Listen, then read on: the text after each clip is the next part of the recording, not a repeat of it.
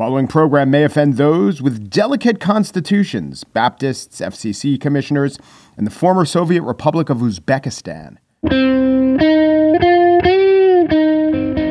It's Monday, May 4th, 2020. From Slate, it's The Gist. I'm Mike Pesca.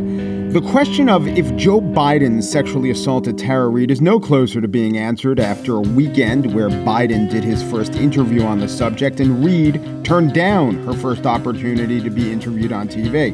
Why Reade declined the Fox News Sunday sit-down, still unknown. But here was Biden on Morning Joe being asked by Mika Brzezinski, why would Tara Reade say this if it didn't happen? I don't understand it, but I'm not going to go in and question her motive. I'm not going to attack her. She has a right to say whatever she wants to say, but I have a right to say, look at the facts, check it out, find out whether any of what she says is asserted or true. Biden either is a guilty man who gave a slick answer designed to appeal to a crowd that wants to believe women, or actually, he really did give a laudable answer, showing forbearance and resolve in the face of an untrue accusation, an accusation that attacks his character and torpedoes his ambitions. I don't think in that MSNBC interview, Biden said anything other than what a person being unfairly accused would have said. But I also don't think Biden said anything other than what a good liar who's adept at covering his tracks would have said. So we get no further. Maybe this is why some goofballs on the internet are trying to fill in those nettlesome ambivalences. A Twitter user, I almost hesitate to use his name, he's Uncle Blazer, fine, no checkmark, Uncle Blazer, found some footage of a Dr. Phil show from last year where a woman claimed to be having a secret love affair with Vladimir Putin, talked about how she then, based on this, helped Trump win the presidency. I feel that my prayer life had protected President Trump during the campaigns. There were two different times, and in prayer I saw people trying to come in either to attempt an assassination, something wasn't right, and I would send an email and warn, and, they would email me back, thank you for the information. And then Uncle Blazer tweeted, is Tara Reade, quote, Jennifer, that's the name of that woman, who appeared on the Dr. Phil show in late 2019, claiming Putin was in love with her and that she was getting ready to reveal something hugely beneficial to Putin? Let's take a look. So I did. And it didn't look like anything. I mean, the two women who are supposed to look alike, they look closer than Brad Pitt and Anthony Fauci, but they don't really look as close as, say, Alec Baldwin and Donald Trump.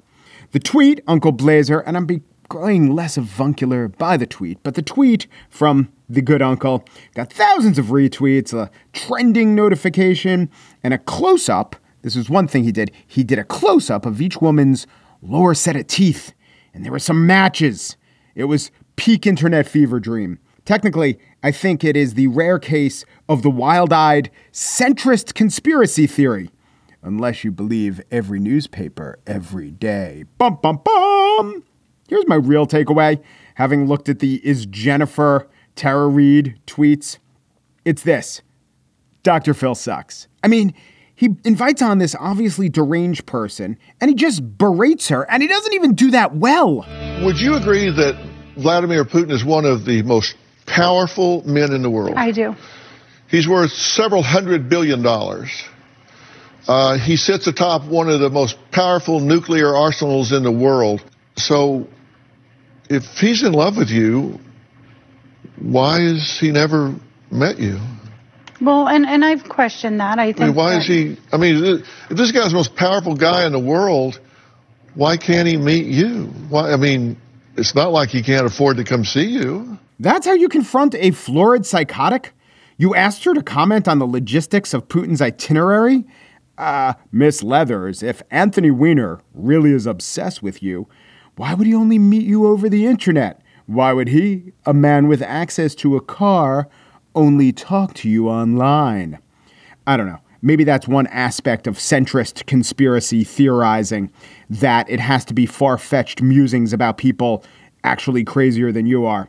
I also like this part. Thanks, Dr. Phil, for this part. Well, Jennifer says while working for the Trump campaign, she realized her mission here on Earth is to share her prophetic visions with world leaders in order to stop wars, assassinations, and spread global peace.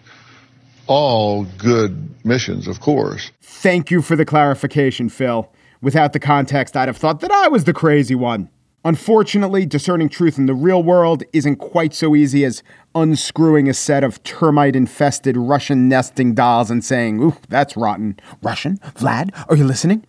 On the show today, I spiel about the governor of Mississippi's mindset and decision-making prowess. But first, Joseph Nye is the former dean of the Kennedy School of Government at Harvard. He was Undersecretary of State in the Carter administration, a Deputy Secretary of Defense in the Clinton administration. He's often named in surveys of academics as the single most influential scholar on American foreign policy. So you know what? The Gist decided to let him on. Fine, you win.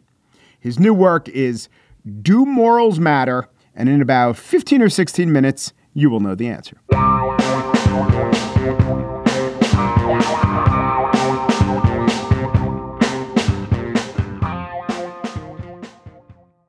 Whenever an international excursion is undertaken or a policy is implemented, the American president, to the extent that the American president explains it to the American people, will always use moral terms. This is the right thing to do. This is not just in our interest, but this is who we are.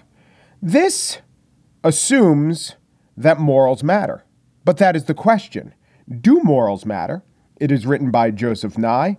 Do Morals Matter? Presidents and Foreign Policy, from FDR to Trump. Joseph Nye is, I could say this, I'll brag on his behalf, one of the most consequential American political scientists of the last 30 or 40 years. He essentially invented the theory of neoliberalism in international relations. And if you ever heard of soft power, you wouldn't have without Joseph Nye. Thanks for joining me, Dr. Nye. It's my pleasure. So I know the book is Do Morals Matter, but I kind of read it more as answering the question, should morals matter? Well, I think it's both. What I try to do in the book is show that if you have the cynical view, which is the common view that morals don't matter, you're going to get history wrong. So I try to do two things in the book. I, first of all, try to show that there are some cases where morals made a huge difference in terms of how presidents acted. Harry Truman is a great case in point. But also, I think you can make an argument that when we stand for certain moral principles, we're more likely to attract other countries. And that is not just good per se, it's good for our power, for our soft power, our ability to get what we want through attraction. So, A, morals have mattered historically, but B, they're a source of power for the United States. Yes, if our morals, or if acting morally or ethically, aligns with the interests or maybe the morals of other countries. That's right. And I think what we find is very often people will say, look, it doesn't matter. Morals are like icing that a politician sprinkles on the cake, that it's not a really important ingredient, that national interests bake the cake, and then politician comes along, sprinkles a little icing on it, makes it look pretty.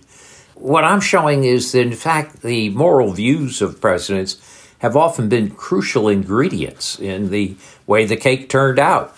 If Harry Truman, for example, had not resisted Douglas MacArthur's advice to use 25 to 40 nuclear weapons on Chinese cities in 1950 to avoid losing the Korean War, we would live in a world in which nuclear weapons were much more normal weapons rather than just weapons of deterrence. That would look like a very different world. And Truman's reason for not doing it was largely his moral view. Right. So let's take an interesting example, because you talk about three dimensions: the motives, the means, and the consequences.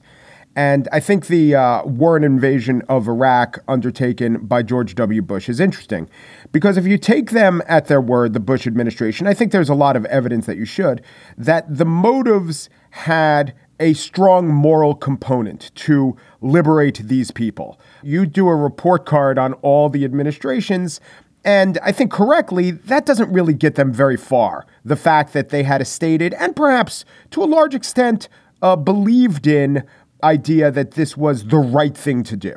That's right. And, Ari Fleischer, Bush's press secretary, said you had to admire Bush for his moral clarity of his freedom agenda. And I think his intentions, I would argue, probably were largely good. But, as they say, the road to hell is paved with good intentions. And if you don't pay adequate attention to the means, at which Bush did not, they discarded all the State Department warnings that this was going to be a disaster. And if you don't pay attention to the means and then you aren't careful in assessing the probable consequences, including the unintended consequences, then you're going to have a moral failure. And I would argue that in legal terms, we say inattention to the means is failure to do due diligence. And if you haven't paid enough attention to unintended consequences, that's what we call culpable negligence. And that's where Bush was guilty on Iraq. It was a lack of due diligence and culpable negligence, which led to a highly immoral outcome. So I was very interested in how you would assess Jimmy Carter. First of all, he's not remembered for having a successful foreign policy.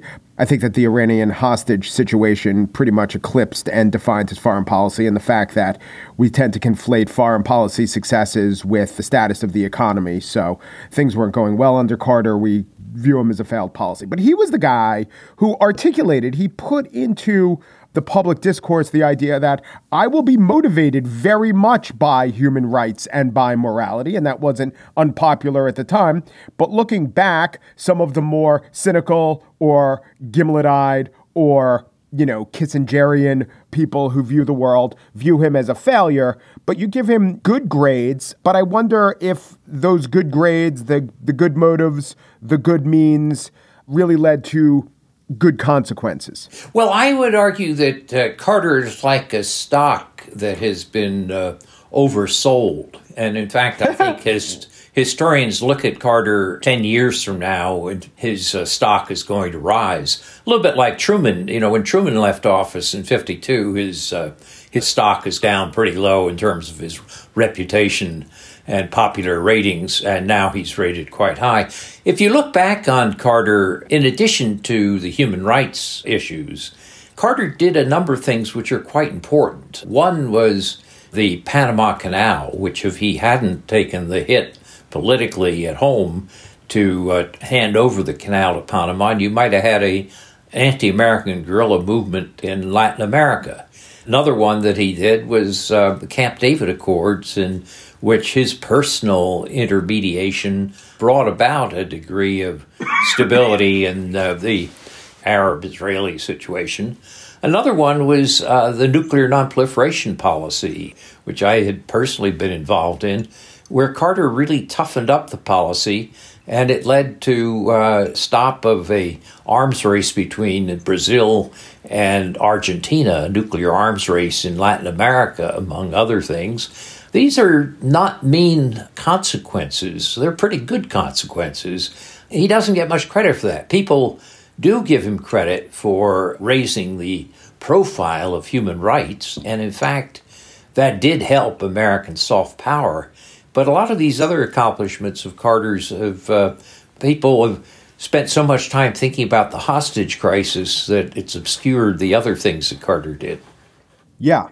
So if your basic point, and it is, that the United States should just, or maybe all countries, but you look at this from an American perspective, should not narrowly define self-interest and say we are going to act in self-interest and think that that will redound to the best benefit of the country. The leaders of the United States, the people who choose foreign policy, should have a wider view because in the long run, purely short-term transactionalism will not be in the best interest of the United States. Not to be nice to anyone else, just to be good for the United States. So I want to get to a consequence of that. But I saw you giving a talk and you were citing some interesting experiments with the prisoner's dilemma and altruism. And you used it to point out that Donald Trump's definition of transactionalism, it's not so much wrong in and of itself. It's just too much of an example of short-term thinking. Yeah, I think the key point is not that leaders act in defense of their national interest. It would be odd if they didn't. I would expect Emmanuel Macron should say France first. The question is not, do you say America first? It's how do you define America first? And that's where this short-term transactionalism comes in. Go back to the presidents in the early days after World War II, who were certainly pursuing American interests. And the United States had most of the cards then. We were about half of the world's economy and had the only nuclear weapons. And yet we set up international institutions that let others play in the game with us. We established the Marshall Plan, where we transferred 2% of American GDP to Europe. Now, we did that out of American interest, but it was long-term American interest. Marshall Plan was good for us, but it was good for Europeans too. There's a big difference there, which is establishing institutions or a perspective where others benefit as well as you do allows them to participate and to feel involved, and is actually good for our soft power. Donald Trump doesn't get that. Trump, it's every little transaction on its own bottom. Did I win? Did you lose? And this long shadow of the future, thinking ahead, it just doesn't matter to him. And he fails to see this. And I contrast that to, let's say, George Shultz, who was Ronald Reagan's Secretary of State, who said, foreign policy is more like gardening, where you plant some seeds, you do some weeding, you do some hoeing, you stake up the plants, you work on it, but you're playing for the long run. And with Trump, you don't feel like that. You feel like it's always, what's my short-term self-interest? He misses this chance to garden for the long term in George Shultz's metaphor. Okay, that is a great point. Let me either play devil's advocate, maybe even literally devil's advocate. I think a problem with saying that a power should act morally, one of the problems is that, first of all, I don't think they should act immorally and go out of their way to do so, and I don't think they should just scrap morals. But a huge problem is that the definition of what is moral always changes. And if you look at the great powers of Europe in the 16th, 17th, 1800s, their definition of morality as related to colonialism would include something like, let us go to these far-flung areas and sure, let us take the resources, but we'll also be behaving morally because we'll be introducing Christianity to these backwards people. So that was the moral stance, the widely accepted moral stance at the time. And now it is widely seen as not just less than perfectly moral, but almost totally immoral. And so I wonder, since there's no such thing as an absolute national interest, perhaps, but there's no such thing as a fixed morality. It's pretty hard to judge a country's foreign policy on a very fungible standard. Well, I think that's true that moral standards change over time. After all, when the United States was founded, we wrote slavery into the Constitution. Now we all regard slavery as abhorrent. So it's true that moral standards change. What I tried to do in the book is judge the presidents by the standards pretty much of their own time. And since I'm looking at modern American presidents in the what's called the American era since 1945, yes, there are some changes in standards, but by and large, there's a degree of consistency. So I accept your point, and I'm not trying to argue for immutable moral standards forever.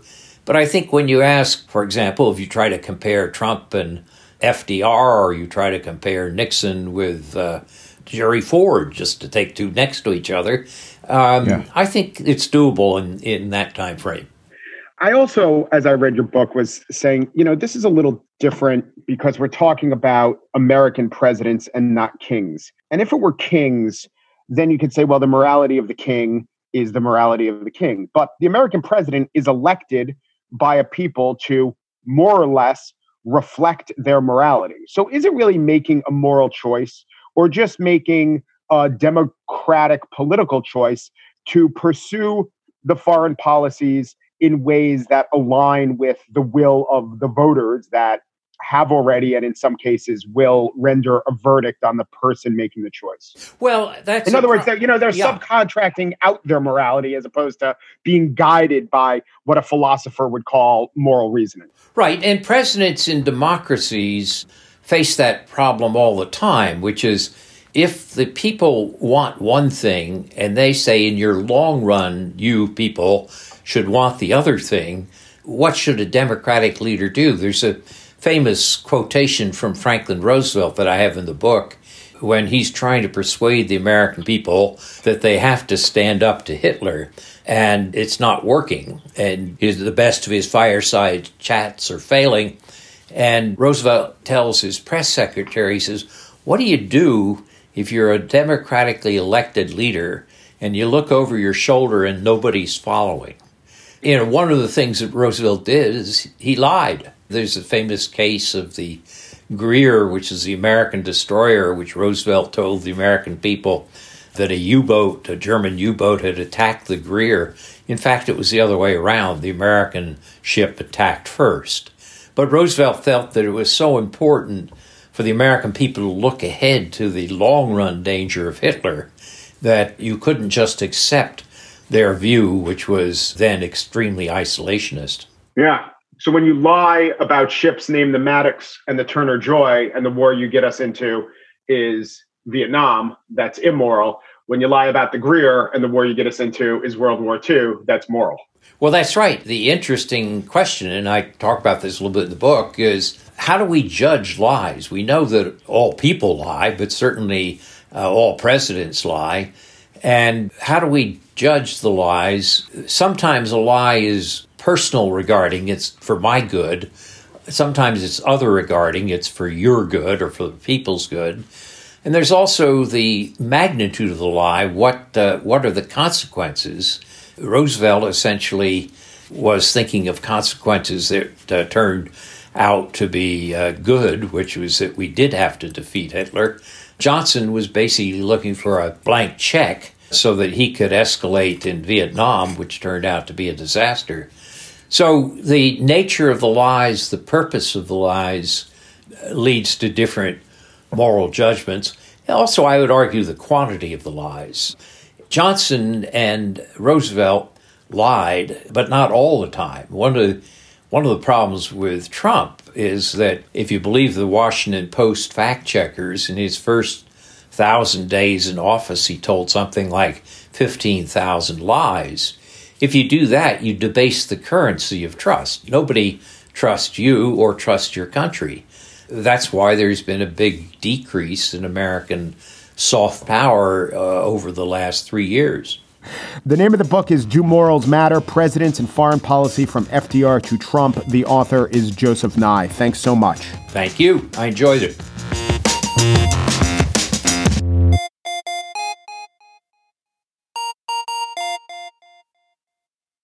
And now the spiel. Tate Reeves, governor of Mississippi.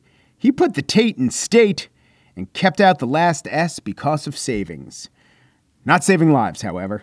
As one of the more aggressive governors in reopening, or to be more precise, one of the least aggressive governors in closing, Reeves gets to make big brags like this one to the media. I've heard some governors talk about when they start reopening, they're going to reopen outdoor construction, for instance, or they're going to reopen manufacturing. In Mississippi, neither one of those ever closed down. And so that was on CNN on Sunday. He was also on Fox News Sunday, which is a friendlier forum than CNN, but he was pressed pretty hard by anchor Chris Wallace about the basic math. States aren't supposed to open until they see a steady decline in cases, but Mississippi is opening, or not remaining closed, but also opening a little, and they actually just saw the state's biggest one-day spike in cases. How does Reeves account for that? What I would tell you is that we had a one-day spike. We went up to 392 cases that were reported early Friday morning. We didn't have time to analyze the data before we made the announcement, and we're trying to be very cautious. And so we said, let's analyze the data over the weekend. And what we have found is that it was really a data dump. We got a large number of tests that came in from out-of-state private labs. What we found is yesterday we reported 220 new cases. This morning or later today we'll report less than 110 new cases. So it was a one-day blip. 3 explanations there: data dump, out-of-state, private lab, blip. I don't know what's worse. Would it be an in-state data dump or an out-of-state blip? Let the philosophers decide, I suppose. But all of these in coordination, the out-of-state data dump blip. What a confluence of a perfect storm of rolling snake eyes. Now, actually, none of those conditions of that spike in figures argue for the spike not being a real thing, an accurate piece of data to take into consideration. An out-of-state lab This always happens. Tests are flown to where the testing capacity exists. Out-of-state labs are in no way abnormal or unusual during this pandemic. Maybe the implication is you can't trust those Tennesseans. They've always had it in for us. Data dump implies that this is a number that doesn't reflect a one-day total, but reflects maybe a bunch of days rolled up into one. Okay, but the problem with that is, are all the days equally distributed? Were they from disproportionately another day with a high number of cases? It might very well indicate that the numbers are rising. The governor seemed to emphasize that it is the case that the numbers aren't rising because look at the low Sunday totals. But you know what? Sunday totals are low in most places. There is a usual ebb to the reporting on weekends in lots of places. So whereas on Sunday, there were a little over 7,500 cases in Mississippi and 303 deaths, today, new data from Mississippi emerged and latest numbers from the State Department of Health are in. And across Mississippi, the state has more than 7,800 cases and 310 deaths. That's WJTV Channel 12 on your side, more so than the governor is. Governor Reeves returned to those 110 new cases yesterday in the Situation Room with Wolf Blitzer. We've been hovering around about between 150 and 300 new cases every day. For instance, the 110 new cases we got yesterday was barely a 1.5% increase in the overall number of cases. Well, New York State actually fits that criteria, barely more than a 1.5% increase for weeks. Let's look at the death data from New York. From yesterday to today, there was only a 1.2% increase in deaths in New York. It's still 226 people dead. And if tomorrow there are 227 people dead, you could say that there are more dead than yesterday, accurate. But if you do it on a percentage basis, it's actually a slightly smaller percentage than it was today, because that's how denominators work with percentages. And oh yeah, I might remind you that the 110 on Sunday did give way to 327 new cases today. Not that it seems that numbers, the actual numbers, make a huge difference to Reeves. Here he was back being interviewed by Fox. For the last 35 to 40 days, we've been between 200 and 300 cases without a spike. Our hospital system is not stressed. We have less than 100 people in our state on ventilators. Okay, it's not true. 40 days prior to the interview you just heard was March 24th, and Mississippi had 320 total confirmed cases on March 24th. That was a 71 case increase from the day prior, and the next day it would increase by 57 cases. They've actually had only 2 days of over 300 cases. That was today and the out-of-state data dump blip Friday. But they have seen a more or less steady rising, generally more cases day after day, and most days more death. And that's because coronavirus is spreading in Mississippi. It's not contained and it's not shrinking. There is not a huge outbreak in Mississippi, but I should probably more accurately say there is not yet a huge outbreak. And here's what I worry about.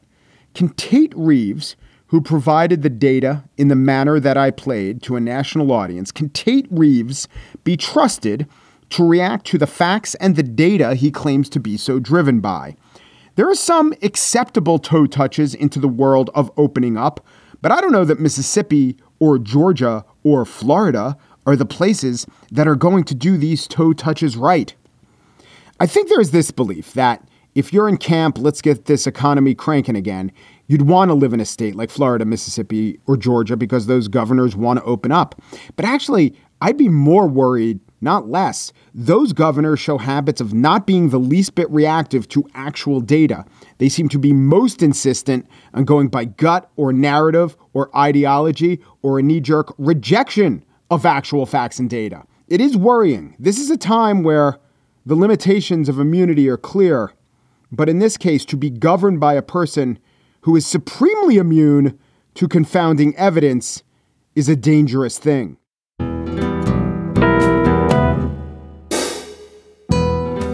And that's it for today's show. Margaret Kelly is the Gist's associate producer. She's pretty sure that Justin Trudeau is in love with her, but isn't quite as confident that Raul Lopez Obrador has gotten the message that she likes him. She doesn't like him.